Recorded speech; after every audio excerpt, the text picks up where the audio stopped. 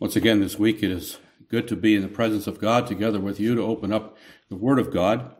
But before I do that, I want to make a clarification concerning a statistic that I cited in my sermon last week. In the introduction to my sermon, I compared the number of those who had died so far of COVID-19, which is about 90,000 at that point, with the number of those who die from accidents every year, 170,000.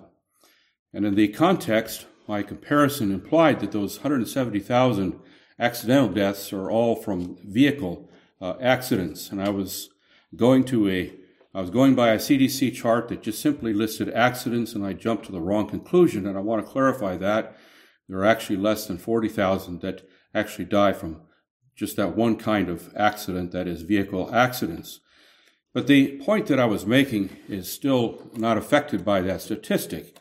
The point that I was making is that on a regular basis, we take calculated risks. And we don't wait until automobile fatalities come all the way down to zero before we ever take a drive in our car. But because of the unseen nature of this coronavirus, there's a lot of fear that goes on, especially with the way it's all being hyped up in the media.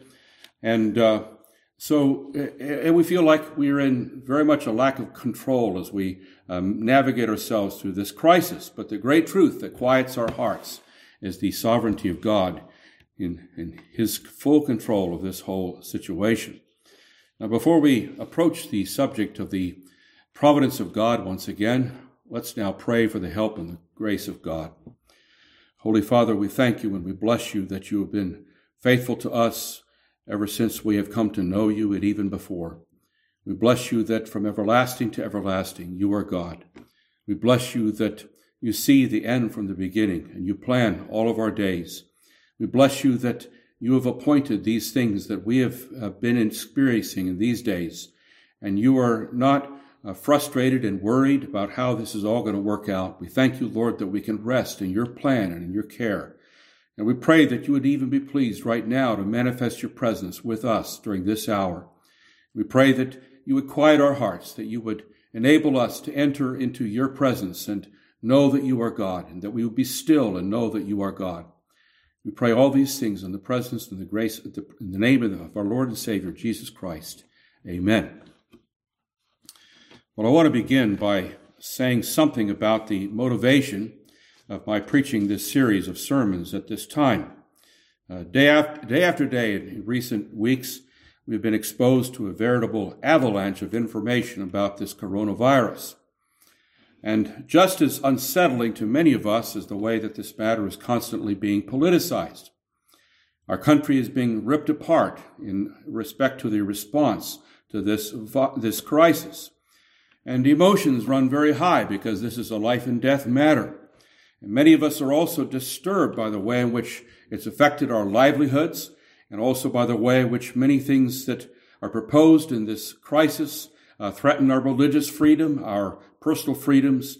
And so for these many reasons, we have a genuine fear for the future of our country. And the underlying reason for this series, therefore, is my desire to help you to get your eyes off the creature, get your eyes off this creaturely virus, off the governor, off the president, and off of people, politicians, to get your eyes off of these things and to get them focused instead upon the creator and sustainer of all things.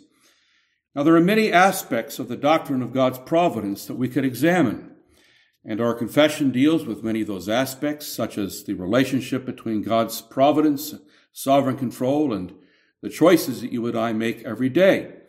But we've been concentrating, instead of some of those more abstract questions, on the characteristics of God's providence.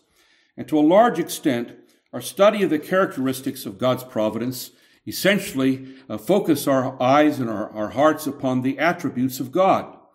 And thus far, we've stressed that God's providence is holy and just and good and sovereign. Now, this morning, I want to stress one more of these attributes or characteristics. God's providence is wise. Now, compared with the wisdom of God, my opinion counts for nothing. So does yours. What we think about this virus and how we should respond to it, this is of little significance. The heated rhetoric of our politicians and our media pundits, this is not worth a hill of beans. The Bible says, he who trusts in his own heart is a fool. And this statement comes right after the assertion, he who is of a proud heart stirs up strife. In all of our heated debates, we tend to trust our own arguments and our own perspectives, and so much so that we tend to interrupt our opponent, and we want to say what we want to say, and we don't listen. Instead of trusting in our own thinking, we are given this command in that place, trust in the Lord with all your heart, and do not lean on your own understanding. You and I are finite, sinful human beings who are shaped by our own cultural and personal history. And out of our hearts and out of our mouths come every sort of self-justifying and other accusing rationalization and argument. And so we would do well to pay attention to the prophet Isaiah when he says, cease from man, whose breath is in his nostrils, for of what account is he? Let's turn our eyes and our ears away from the virus gurus, the political harangues, and the news pundits. Let's learn more and more, dear people, to train our ears and eyes in the direction of our great and glorious God. In the book of Isaiah, after the account of the way in which the Lord routed the Assyrian army that had surrounded Jerusalem, and after Hezekiah's foolishness with the envoys that came from Babylon, in the middle of the book comes one of the greatest chapters in all the Bible, Isaiah chapter 40. The voice of one crying in the wilderness cries out, prepare the way of the Lord, make straight in the desert a highway for our God, verse 3. And again the voice cries out, all flesh is grass, and its loveliness is like the flower of the field. The grass withers and the flower fades, because the breath of the Lord blows upon it. And then later on, the voice says, O Zion, you who bring good tidings, get up into the high mountain. O Jerusalem, you who bring good tidings, lift up your voice with strength. Lift it up and be not afraid. Say to the cities of Judah, behold your God. And so above all in this series of sermons, this is what I want to say to you. Behold your God. In his recent book, The Possibility of Prayer, John Stark describes the mysterious privilege of coming into the presence of God. When we pray, he writes, we come with Christ into the mountain-melting presence of God. And he also says this, prayer is the daily habit of opening your mouth wide for all the fullness of God. And so my supreme desire in these sermons is that you would behold your God, that you would enter into the mountain-melting presence of God, that you might open your mouth wide for all the fullness of God.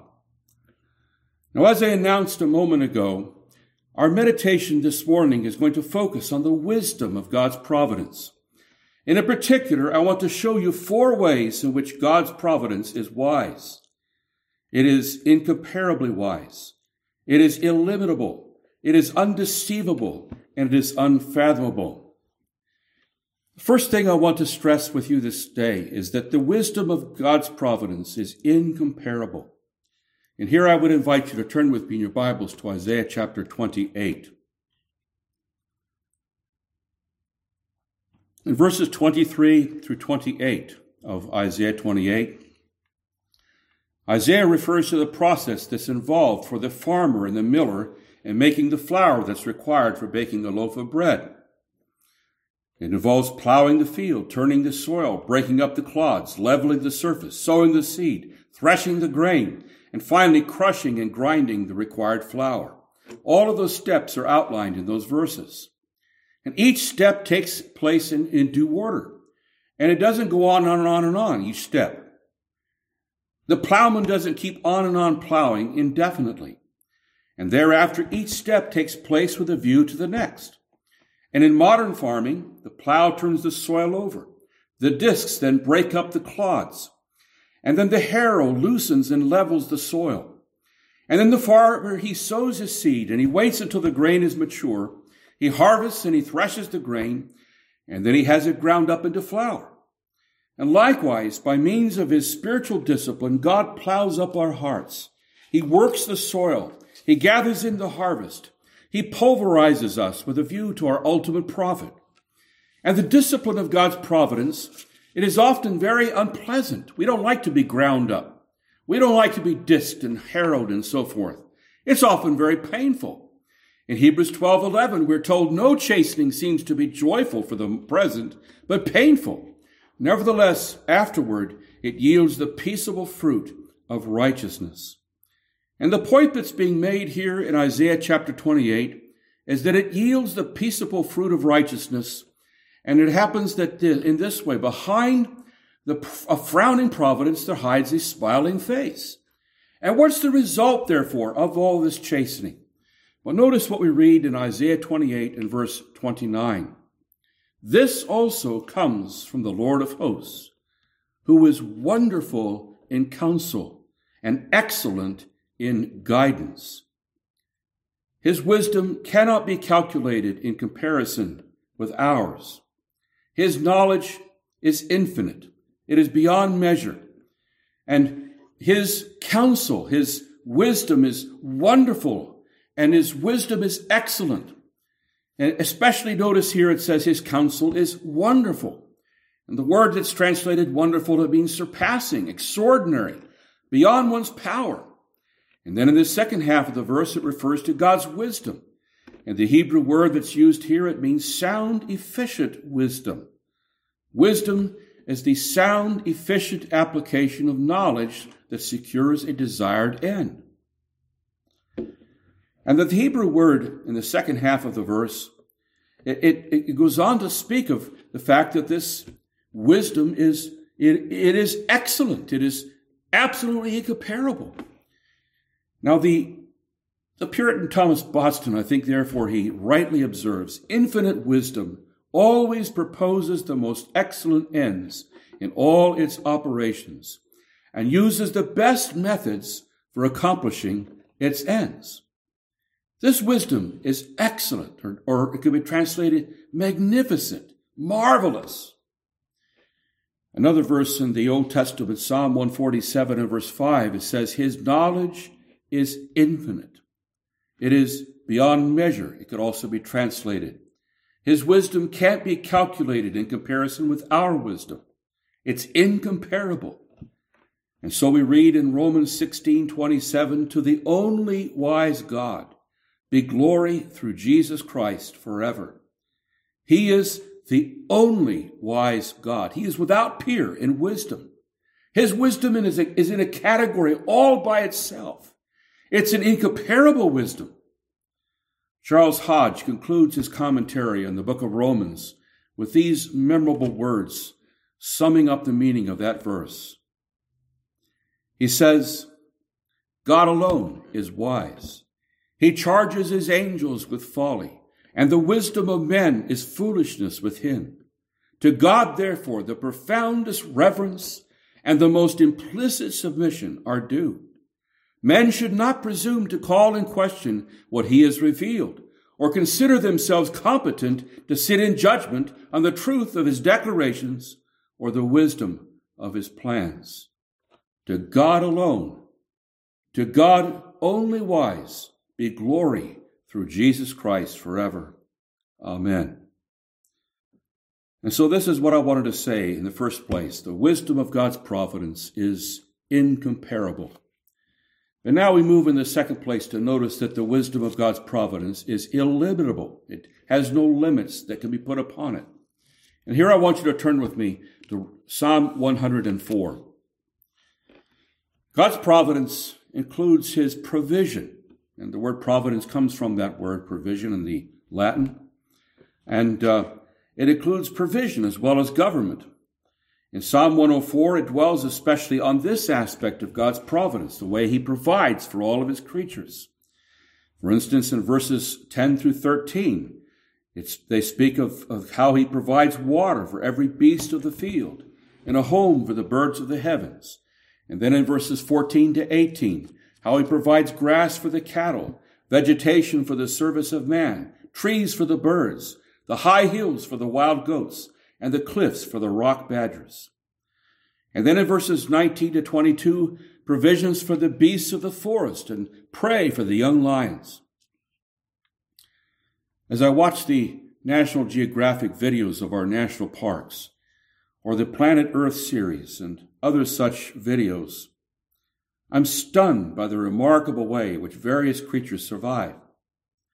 In deserts where the naked eye can see nothing but waves and dunes of sand, nothing else, and where the sand gets so hot that most creatures would not survive even beyond a minute or two.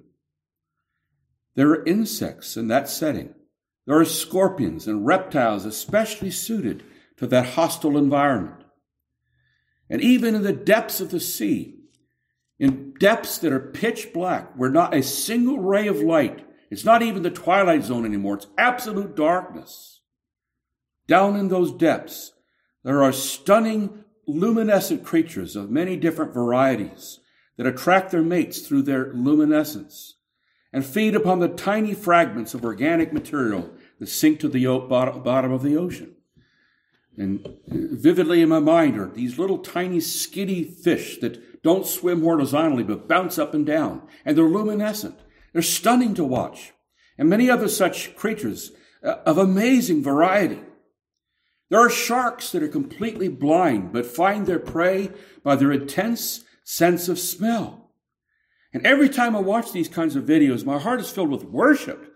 It's filled with adoration for the wisdom and for the power and omniscience of a God that displayed his creative power in every nook and every cranny of his wide creation. His providence is illimitable. It's so extensive, it's impossible for any limitations to be ascribed to it. And therefore, after giving this description of these different creatures in different parts of the world, we come in verses 24 and 25 to read what the psalmist says when he says, "O Lord, how manifold are your works. In wisdom you have made them all. The earth is full of your possessions. This great and wide sea, in which are innumerable teeming things, living things, both small and great." And what is true of God's provision is also true of his government. His wisdom is manifold. It is various. It is something that can't be limited to one creature or to one situation. And likewise with his government. Consider the fact that God's wise providence, it's not merely at work in the case of just isolated believers. We speak of sometimes wonderful providences in which maybe we were delivered from some danger. But it's not, you see, that the lives of individual Christians are hedged about and are the object of God's guidance while the whole rest of creation is in chaos. As we look around us, and even in these days, as we hear the cacophony of voices being raised in this current pandemic, it might seem to us sometimes that everything's about to break into a million pieces in our country and in our world. But however perplexing and confusing God's providential administrations might appear to our puny and narrow brains, yet all these things are the outworking of the highest wisdom and the deepest counsel. Our omniscient, infinitely wise God, he is orchestrating his all-encompassing plan with such consummate skill that in eternity, the millions that are gathered, the billions that are gathered together in that place, with one voice, the whole assembly and church of the firstborn, all will exclaim, "He has done all things well." There are no limitations or exceptions to the wisdom of God's providential government. It is illimitable. God considers all the factors that are involved in any circumstance or any event. Now, we've seen the opposite happening in our country in recent days. Certain governors have so narrowly focused on avoiding the problem of having hospitals strained beyond their capacities that they actually made the decision of having elderly COVID-19 patients shipped back to nursing homes, where thousands then have been infected and have died. And we have shaken our heads and we've said, how could such a stupid decision be made? Why would they do that? How did anybody think that it would be a good idea to put such patients together with the very ones most vulnerable to this virus? But who knows what boneheaded decision you or I would have made if we were in their place? If we were trying to manage all this and we got fixated on the issue of hospitals being overrun, we might have made the same decision. And it's often the case that we only consider one aspect of a given problem to the neglect of many other considerations. Now, my aim here in mentioning this is not to get you to despise these leaders that make foolish decisions. My point here is this: never even one time does God fail to take into account all the factors of a given situation. He never gets so distracted by one aspect of the situation that he makes a tragic, boneheaded decision. And in eternity, there's not going to be one individual who can come before God and can prove that this or that was a time in which God made a mistake. And nobody is going to take a poll in glory and conclude that God has a 50% approval rating. In fact, nobody's going to take a poll then and find out that God has a 99% approval rating. The whole host of heaven all will exclaim with one voice, "He has done all things well." Well, we've seen that the wisdom of God's providence is incomparable. It's illimitable. But now in the third place, notice with me that the wisdom of God's providence is undeceivable. And here I want you to turn with me to the first chapter of the book of Exodus, Exodus chapter 1.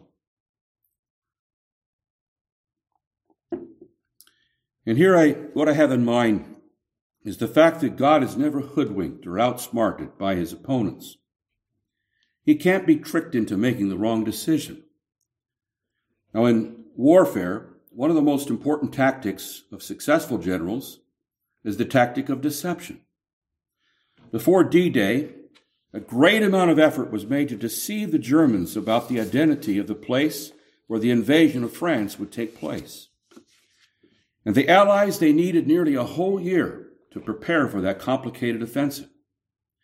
But they knew that the entire D-Day mission could be doomed to failure if the Nazis gained even 48 hours of advance notice on the location and timing of the invasion.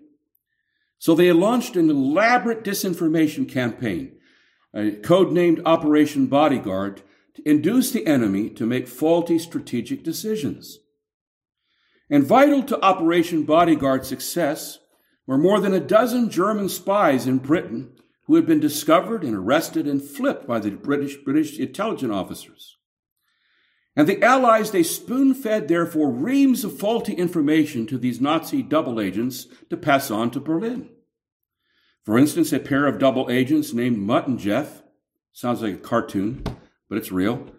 These double agents, they relayed detailed reports about the fictitious British Fourth Army that was amassing in Scotland with plans to join with the Soviet Union in invasion of Norway. And to further the illusion, the Allies fabricated radio chatter about cold weather issues like ski bindings and the operation of tank engines in sub-zero temperatures. And the ruse worked because Hitler, he sent a whole fighting division up to Scandinavia just weeks before D-Day. Now, the most logical place in Europe for the D-Day invasion was France's Pas-de-Calais. It was 150 miles northeast of Normandy. It was the closest point to Great Britain across the British Channel. And the Allies, they passed over that location, though. It had the most heavy fortifications, and they wanted to delude the Nazis, nevertheless, into thinking that that's where they were going to invade. And to give the appearance of a massive troop buildup in southeast England, they created a large phantom fighting force headed by George Patton. This is what the radio chatter talked about. The Nazis, they thought a lot about Patton. They thought he was the best general. And they broadcast hours of fictitious radio transmissions about troop and supply movements there. And they deceived the Nazis' aerial reconnaissance planes by fashioning dummy aircraft and an armada of decoy landing crafts that were composed only of painted canvases pulled over steel frames. They even deployed inflatable Sherman tanks, and they moved them to different locations under the cover of night. And just prior to this invasion, the Allies stepped up their aerial attacks on Pas-de-Calais to throw these Nazis right to the very end, to throw them off the scent. It's, I think, perhaps one of the most amazing acts of deception you see in the history of warfare. Now, because God's plans embrace all facts and all contingencies, every action, every word, it's impossible for him to be outwitted by the enemy. Nobody could pull off on God what the Allies did to Germany. And therefore, it is infinitely easy for our God to take the wise in their own craftiness. Here in Exodus chapter 1, we have an account of a consultation that took place between Pharaoh and his men. And here we have the greatest monarch at that time of the day, the most powerful ruler, one whose kingdom was the repository of much of the wealth and power and learning and civilization of the world. And listen what he says to his men of state. Exodus chapter 1, verse 8. Now there arose a new king over Egypt who did not know Joseph. And he said to his people, Look, the people of the children of Israel are more and mightier than we. Come, let us deal shrewdly with them, or let us deal wisely with them, lest they multiply. And it happened in the event of war that they also join our enemies and fight against us, and so go up out of the land. And then it talks about how they set taskmasters over them and various steps that they took to try to subdue the emerging power of the Israelites. But the words especially I want you to notice is what they say. Let's deal shrewdly with them. Let's deal wisely with them. And so they form their plans. But from beginning to end, they're frustrated with one difficulty after another in achieving these plans. And what was the result of their carefully laid plans? Well, for the outcome, go and find out by standing with Moses and Aaron and Miriam on the banks of the Red Sea. Take a look at the dead bodies of Pharaoh's mighty army floating on the water and on the banks of the Red Sea. Take a look and see the result of all this wise dealing. And I would say go to the hall of the Sanhedrin plotting Jesus' death. Go to Pilate's inner chamber, to Herod's court, and see what comes of all their wise dealing. The rulers of the earth take counsel together against the Lord and against his anointing. And they say, let us break their bonds in pieces and cast away their cords from us. And also, you remember, involved in the plotting that came in those days was the plot that took place between Satan and Judas, and how Judas agreed with Satan's suggestion. And what has come of all these wise dealings that took place then? Their schemes, instead of frustrating God's plans, they fulfilled those plans. And so they proved the truth. There is no wisdom or understanding or counsel against the Lord. Proverbs 21:30. The wisdom of God's providence, it cannot be outwitted. It cannot be outsmarted. It is undeceivable. Now you perhaps have gotten very distressed as you have heard of the wicked plots that have been taking place in high places in recent years, beginning even before our president took office.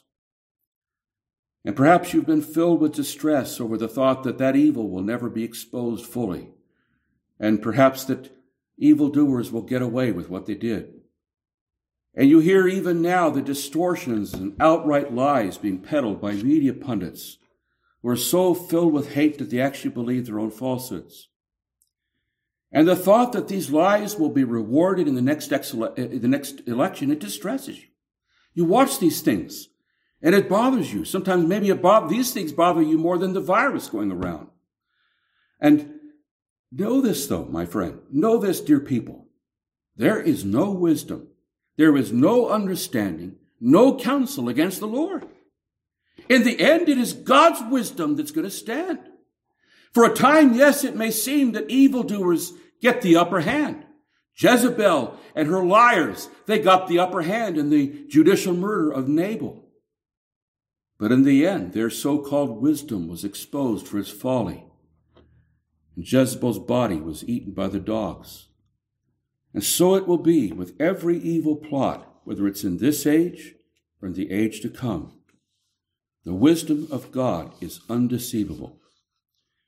And now in the fourth place, I want you to notice with me that the wisdom of God's providence is unfathomable. Turn with me, please, to Romans chapter 11. The wisdom of God's providence is unfathomable. Now, based upon the Word of God, we can say of every event or action in the universe that it is part of the outworking of God's eternal plan. Ephesians 1 tells us that we have been predestined according to the purpose of Him who works all things according to the counsel of His own will. So we can say of every event, in some way, it's included in God's plan. It's included in the providential outworking of that plan. But what is impossible for us, dear people, in every situation is to provide an intellectually satisfactory answer to the why question. We could say, yes, it is in His plan, it must be. But why? Why did He do this? We can say of the death of Pastor Craig Harris of Grace Baptist Church of Chambersburg that it happened because God willed it to do so. But the subsequent question, why did God will it to be so? That's more difficult to answer. Now, this doesn't mean that God is arbitrary or capricious. We may rest in the fact that in the mind of God there are good and wise reasons for what has taken place. Now, in Romans chapter 9 through 11, Paul has been wrestling with God's purpose to blind the eyes of most Israelites to the glory of Christ. And this was stunning news to Jewish believers that read it. Paul explains that this took place in order that the Gentiles who were not of God's people, how they might become the people of God. And he also stresses that it is God's election that is the ultimate decider in this matter. He chose Jacob and rejected Esau.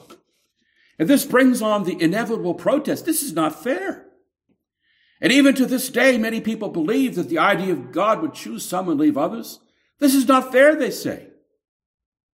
And so Paul responds, oh man, who are you to reply against God?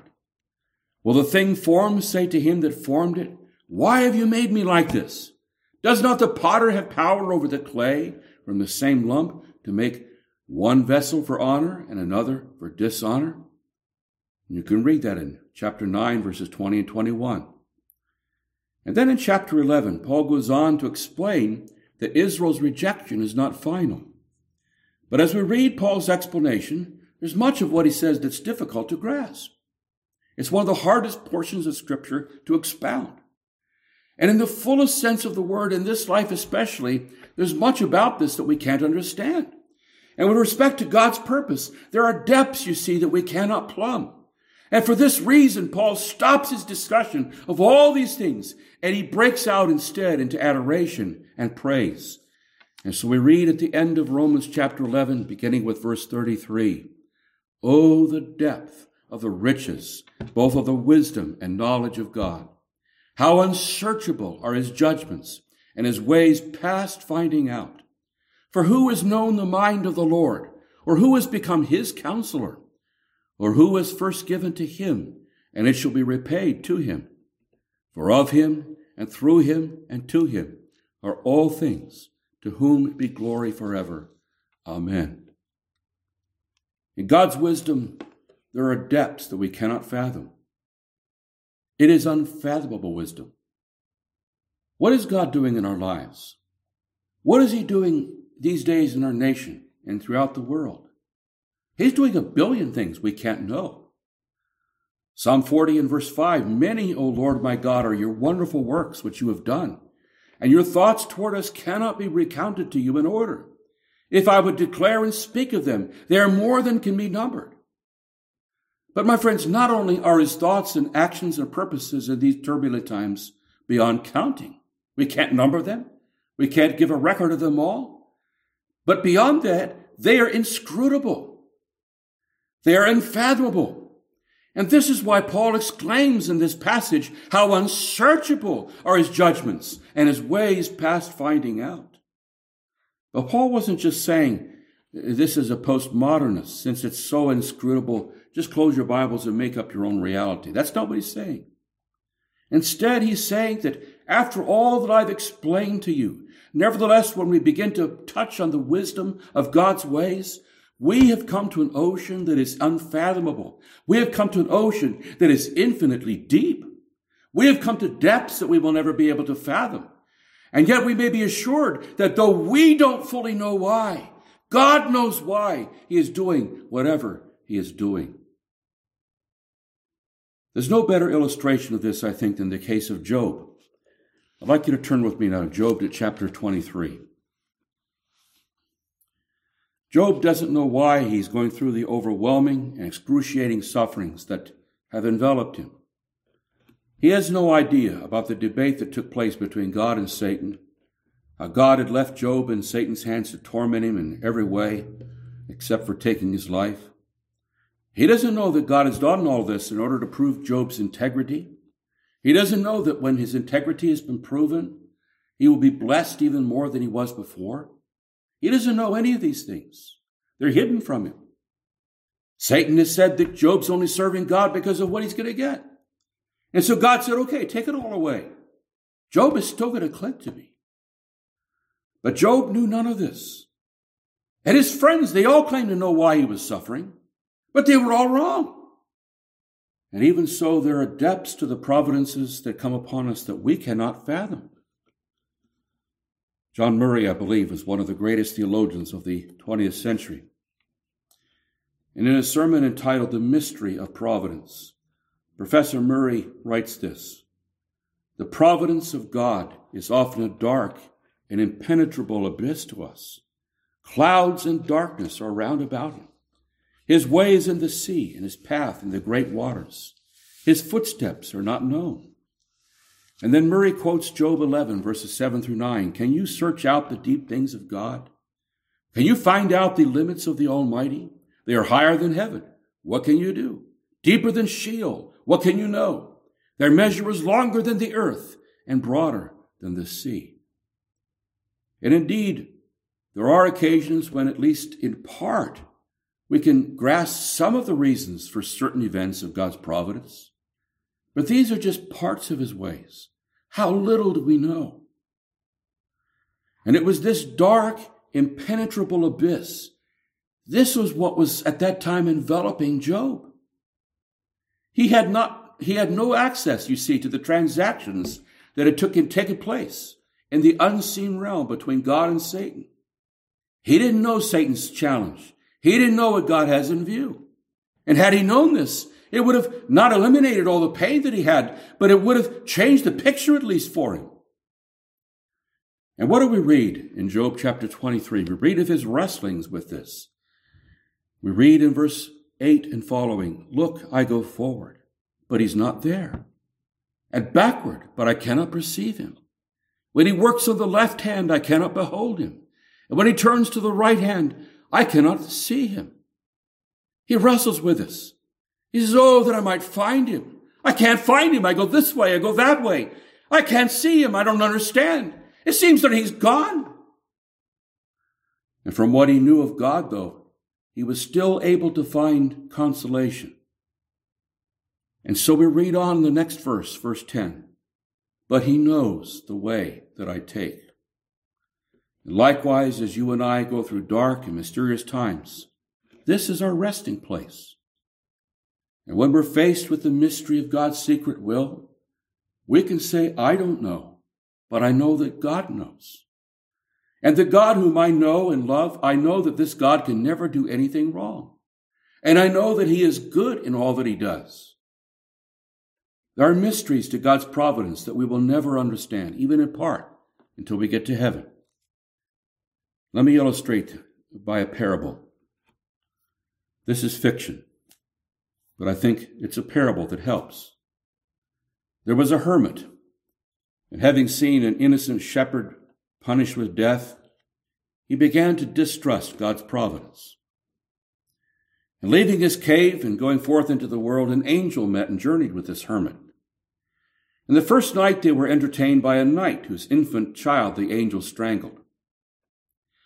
And from their next kind host, the angel took a priceless golden cup, which he then gave to the next host, a churlish man who would only allow them to sleep in a shed.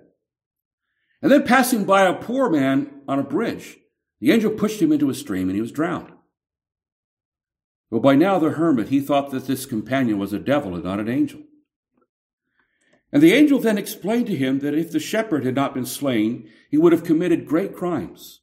That the man whose child he strangled would have wasted his life in heaping up treasures for that child and ruined it. And that the golden cup would have led its possessor to a drunkard's grave. And that the man that he drowned would himself have committed murder had he had gone half a mile further. And that he gave the cup to the inhospitable rich man who received his reward in this life and at least got a little blessing. Now, I suppose that even when we arrive in glory, the mysteries of God's providence are not going to be tied together in that neat, tidy way as it is in that story. Many of God's purposes are complex and spiritual in nature. But from Job's case and from this little parable that I just told you, in a dark and mysterious times, let us learn to refer everything back to God. Job found solace in this thought: He knows the way that I take. You may not know, but you can be sure that God knows. And in God's perfect knowledge and in God's perfect wisdom, there you can find rest for your soul. Well, having given you these 4 aspects of the wisdom of God's providence, I want to come to some lessons that we can draw from this. And the first thing is this, that we have here a lesson in submission. Let us learn to submit to divine providence. Don't murmur at those things that have been ordered by divine wisdom. If somebody has not treated you the way you think that they should have treated you, remember that that person treated you the way that God ordained you to be treated. That was part of God's plan. And God's providence is the master wheel that turns all the lesser wheels of this world. And from all that takes place, God is going to bring forth glory in the end. And therefore take the posture of the psalmist: I was dumb and did not open my mouth because you did it. Psalm 39 and verse 9. Joseph, you see, he could have carried bitterness toward his brothers to the day he died. But he recognized that behind the mistreatment he had received from them, behind it all was the hand of God. You meant it for evil, he said to them, but God meant it for good. And let's not imagine that if the decisions of providence were left up to us, that we would have made better decisions than God. What a blasphemous thought. And yet every time we allow the rough instruments that God uses in our lives to make us bitter and to make us angry, we forget that behind the instruments of our trials is the hand of God. Ultimately, our complaint is not with the instruments, therefore, but it's with God. And therefore, brothers and sisters, let us be content for God to rule the world. Remember that God has expressly fashioned your trials, especially with you in mind. As the Puritan Thomas Watson puts it, your clothes cannot be so fit for you as your crosses. And so here we have this lesson in submission. But in the second place, here also we have a lesson in acceptation. Let us learn to accept what God gives us. Let us learn to trust God when his providence seems to run contrary to his promises. This often happens. God promises one thing, and it seems what he's doing to us is just the exact opposite. And yet, God says, trust me, even when we don't understand. My promise is still true. Day and night, remember, God had promised to give David the crown. That was his promise. But it seemed the providence of God ran contrary to that. Day and night, he's being pursued by Saul. And in his distress, he said to his dear friend Jonathan, there's just a step between me and death. But throughout that long ordeal, God was teaching David to trust him. Now, you have prayed that God is going to enable you to conquer your sinful anger. God says, ask and you shall receive. That's a promise, right? You pray and pray and pray, Lord, help me to get victory over this anger. There's a time after time you plead with God. And yet, in his providence, what happens? He puts you right in the same room with a supervisor or some work associate that is exceedingly provoking. You say to yourself, how is this an answer to my prayer? He needs to take me away from this kind of stuff. I get angry too easily. I've been praying, Lord, take away my anger, please. And what does he do? He puts this person in the room with me. Or maybe you have a child that tests your patience day after day. Time after time, you've pled with God to enable you to mortify your sinful anger. You pray to a God who promises to answer your prayers. And so you wonder, why did God give me this difficult child? And here you need to learn to accept, you need to learn to even embrace the trial that's been assigned to you. It's through that trial that you will see the rottenness of your own heart. It's through that trial that you will cast yourself upon God's grace more intensely. Or maybe the particular struggle that you have is fear. You pray for the kind of faith that will enable you to trust God in the face of danger. And there's a lot of danger around in these days. Every day now, you need to go out and you face the potential of encountering somebody maybe that's got the virus and you don't know. And David learned to accept and even embrace, you see, the providence that exposed him to danger. And so in Psalm 4 and verse 8, he says, I will both lie down in peace and sleep. For you alone, O Lord, make me dwell in safety. Now, for a man like David, who was surrounded by his enemies, when is he more vulnerable than when he goes to sleep? Worry would keep him up. He's vulnerable then. And yet he came to the place where he knew that he needed sleep. It was God's providence, it was God's purpose to get some sleep. And so you see, the dark providence of his life, being on the run, fleeing from Saul, fleeing from his enemy, going out to fight enemies. These dark providences were eventually used by God to teach David to rest in God's 24/7 care. He cares for me when I'm asleep like he cares for me when I'm awake. I'm going to go to sleep. He learned to commit it all, you see, all his thoughts, all his fears, to the loving care of God. And in a similar manner, it might seem that God's promise to meet with us as we gather together in his presence on the Lord's day, it might seem that this is totally contradicted by the shutdown that has come upon us. His special presence is a gathered assembly. Now what's happened here? And it might seem that his promise, you see, in the Great Commission to be with us as we go to the ends of the earth with the gospel, that this is also be contradicted by our current circumstances. But may it be that this very trial that God has chosen to bring upon his church would increase our longing for that presence that we now miss. That it would intensify our determination to speak with that person that we've just taken for granted we're going to have lots of opportunities to speak to.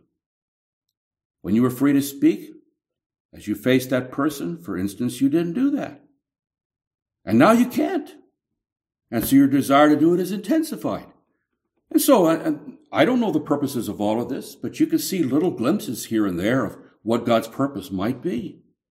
And we can be certain of this, that there is wisdom in God's purpose. And therefore, one of the lessons we need to learn is that of embracing that wisdom, accepting that wisdom.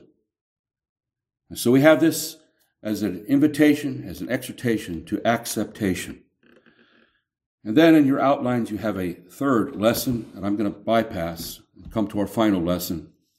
The third lesson being biblical meditation. As I began to think about that, I thought that's going to be a whole sermon. And so I want to come now in the fourth place to say here also is a call to admiration. Let us learn to admire the providence of God. In God's ceaseless support and maintenance of the universe, the ungodly, they don't see anything to admire. This has just all happened by way of chance, millions of years and so on. There's nothing to adore, you see, in what they see. And if God were to stop the rotation of the earth for several hours, they might say, well, this is the hand of God. This is something we can't explain. But the earth, you see, can rotate every 24 hours. And the sun might appear to come up in the east and go down in the west every single day, 365 times a year. And yet nothing in this is thought about God. They don't see God in this.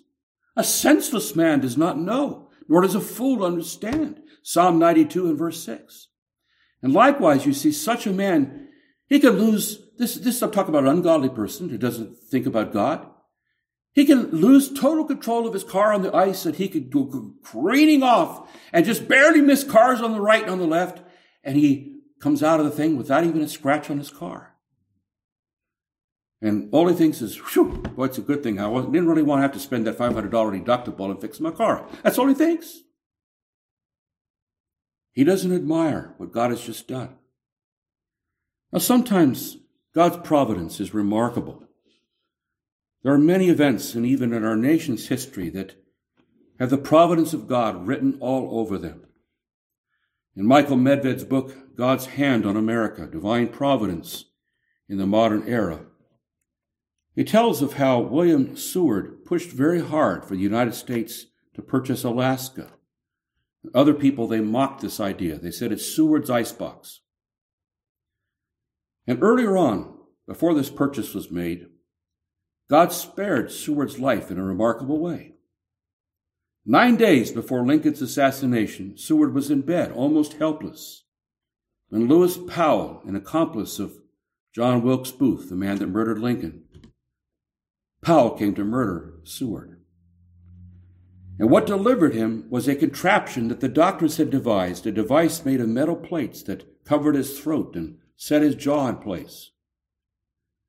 And Powell brought his knife down at least 4 times against Seward's throat, but it kept hitting that metal plate. And if Seward had not survived, America would have not acquired Alaska from Russia in 1867. And in 1962, the Soviet Union would have had missiles not just in Cuba, but in Juneau, Alaska. And Seward also, by the way, he pressed for the acquisition of unclaimed islands in the Pacific. And apart from his persistence, America would have not acquired the Midway Atoll, which was a crucial little speck in the ocean to winning the war in the World War II in the Pacific. Amazing providence, seeing these things decades in advance. Same invisible hand is at work in our individual lives. In answer to prayer, the prayer of Abraham's servant when he came to a well that was outside the city of Nahor, Rebekah came and offered to draw from the well and give both him and his camel a drink, you remember. An evangelist named G.D. Watson, he relates this. I was once on my way from South Carolina to Texas to work in meetings for the Lord.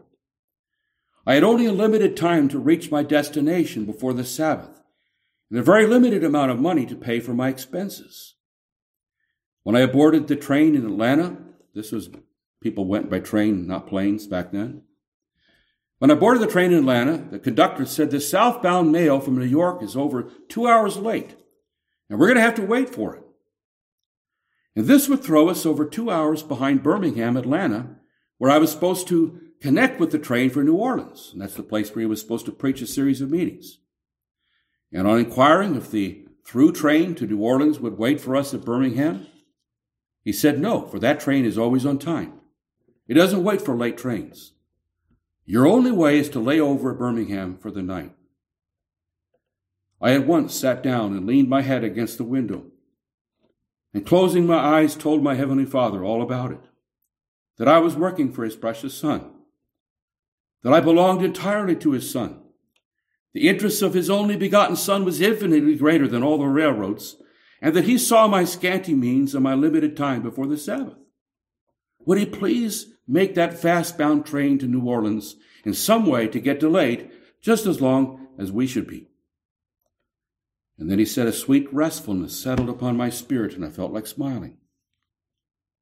When we reached Birmingham, he writes, sure enough, there stood the long train waiting for us.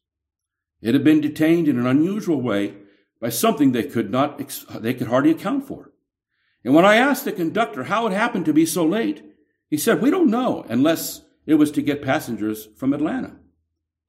And I told him of my prayer. And I said, I wish you railroad men would put your trust in the living God.